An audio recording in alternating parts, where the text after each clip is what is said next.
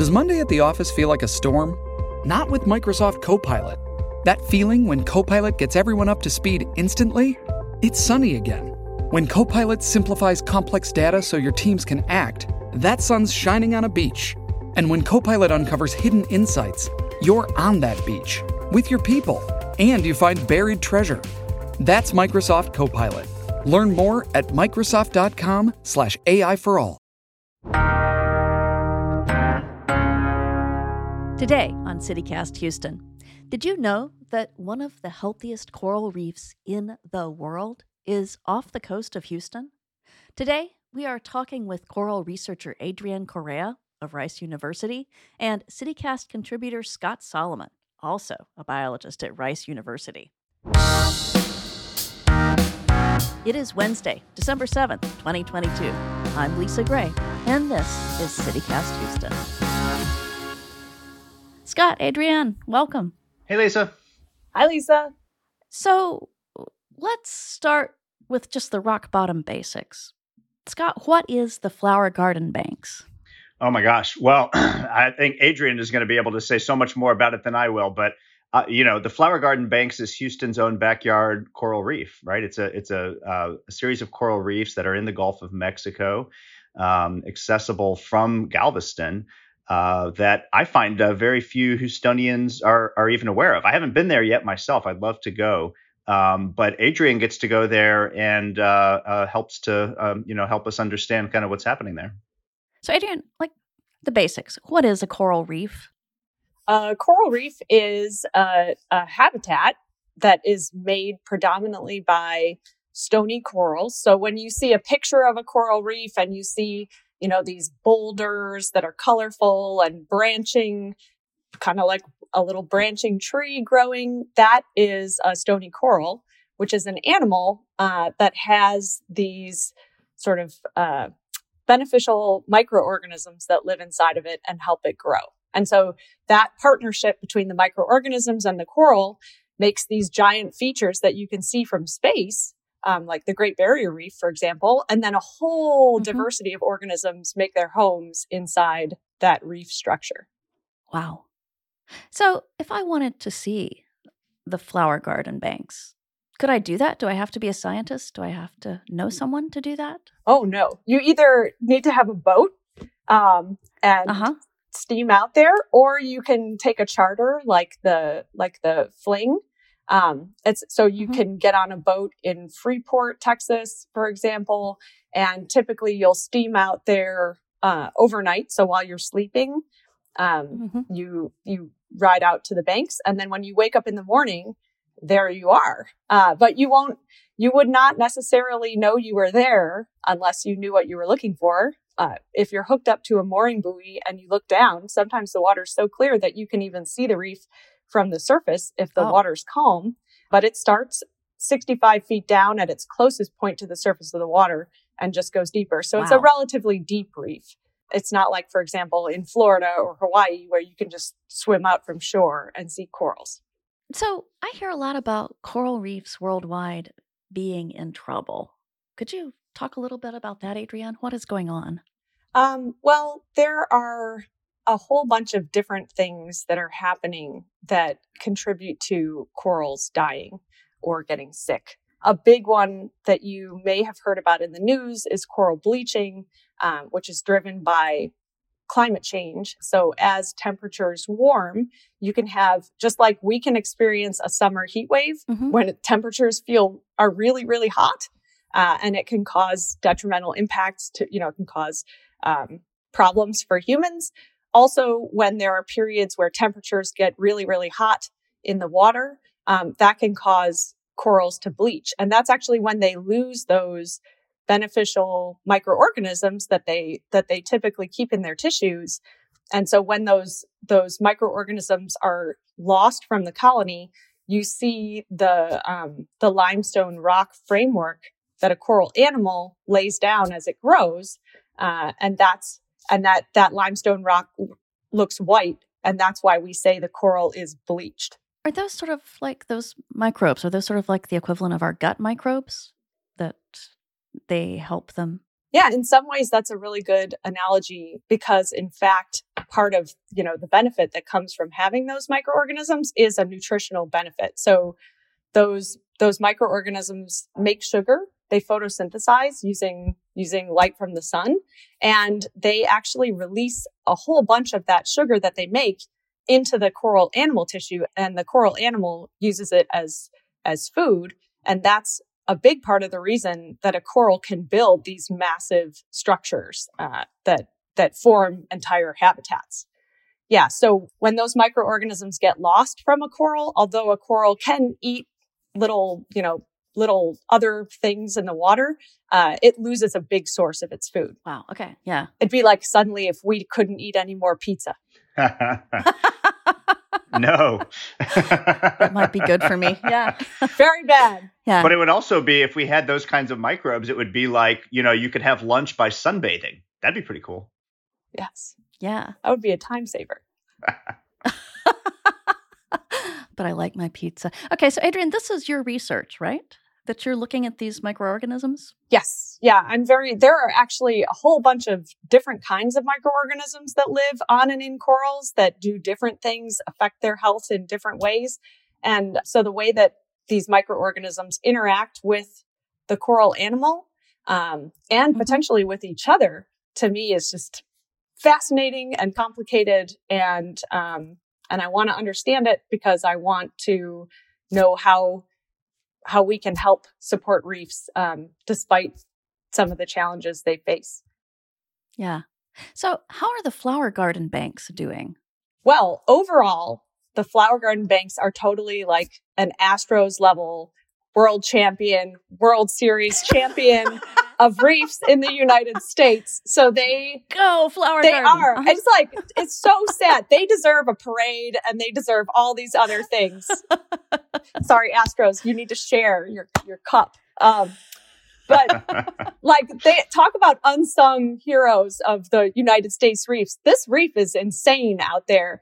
So overall, this was not what I was expecting. Yeah. Well, yeah. I mean, yeah. In terms of both the Caribbean and Gulf of Mexico, and in terms of United States reefs, the flower garden banks are like a totally amazing crown jewel. They are doing really well compared to other reefs. So they have about, some over 50% live coral cover, sometimes up to 60% live coral cover.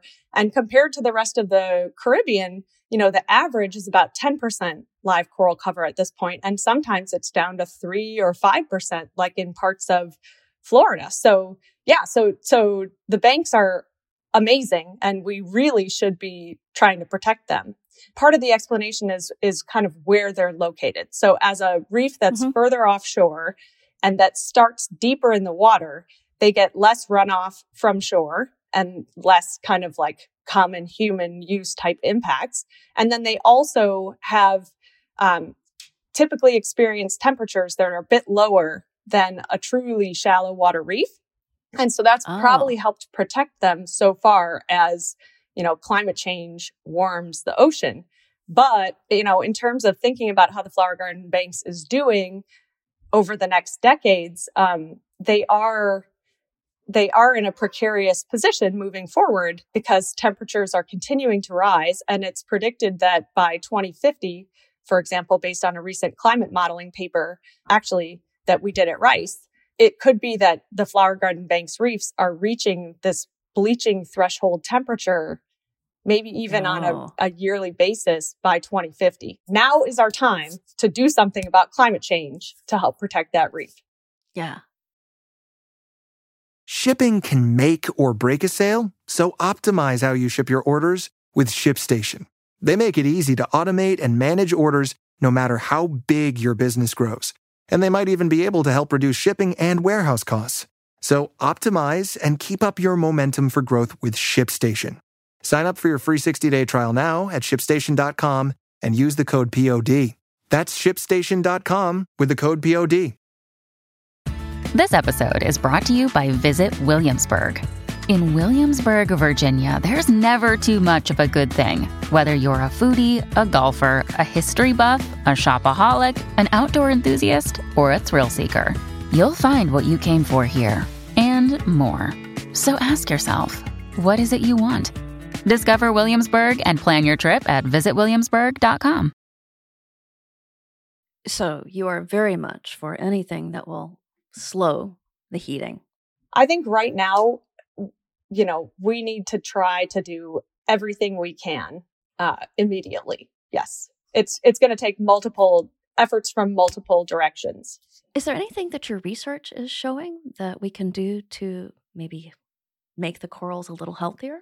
So there are a couple things that my group is working on to try to see what we can do. One of the ideas for how we can support reefs in dealing with higher temperatures is that we could kind of like design super reefs, right? So we could try to look at the genetic variation across a population of corals and across a population of the microorganisms that live inside of them and pick out the genotypes, the genetic kinds of corals that are the most resistant to high temperatures and see if we can put them together to make like the most thermally tolerant coral and then try to grow a lot of that and maybe outplant it onto a reef in sort of like a restoration type measure. So the piece of that my group is tackling is how do we make the microorganisms that live inside of corals have sex? So we want them to have a lot of sex so that they can generate a lot of genetic diversity. Yeah. And then some of that diversity could end up being thermally tolerant, so high temperature tolerant. And so basically we can help fuel the creative fire that will make these temperature tolerant microorganisms. And if we can figure out how to do that, then we can use it to help like build a more thermally tolerant coral. So how do you put a microorganism in the mood?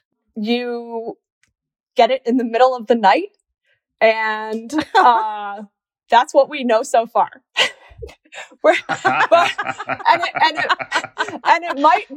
It might also be that you one hypothesis that we have is that you might also want to stress it out a little bit. So not this is completely a hypothesis, but sometimes in organisms that have sex sometimes and then just like divide in half and reproduce asexually, without sex other times, sometimes the thing that triggers an organism to start choosing sexual reproduction is it experiencing some stress. So I don't know if that's going to be the case for these coral microorganisms, but one of the places that we're trying to look is comparing a more variable environment with more poor conditions compared to the rate of sexual reproduction in an environment that's more stable and potentially less stressful. So we want to see like, okay, is this more marginal environment, this more stressful environment, does more sex happen there? All right. Well, thank you both. This has been great. Thanks, Lisa. Thanks for having me.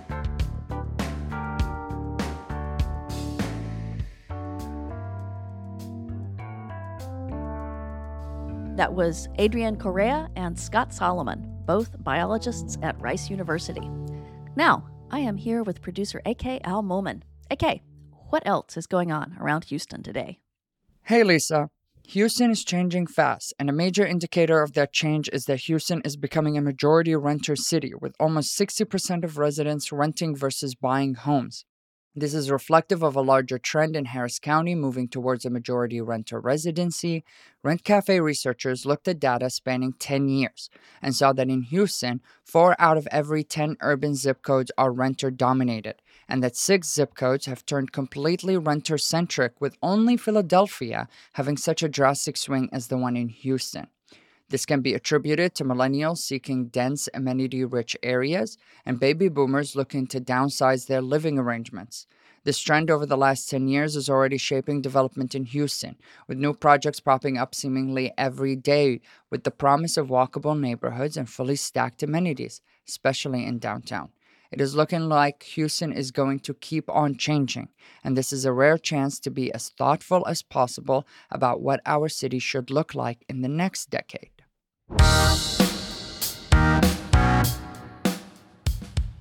That's it for our show today. If you're on Facebook or Instagram, hey, look for us there. Let's hang out. We'll be back tomorrow. Talk with you then.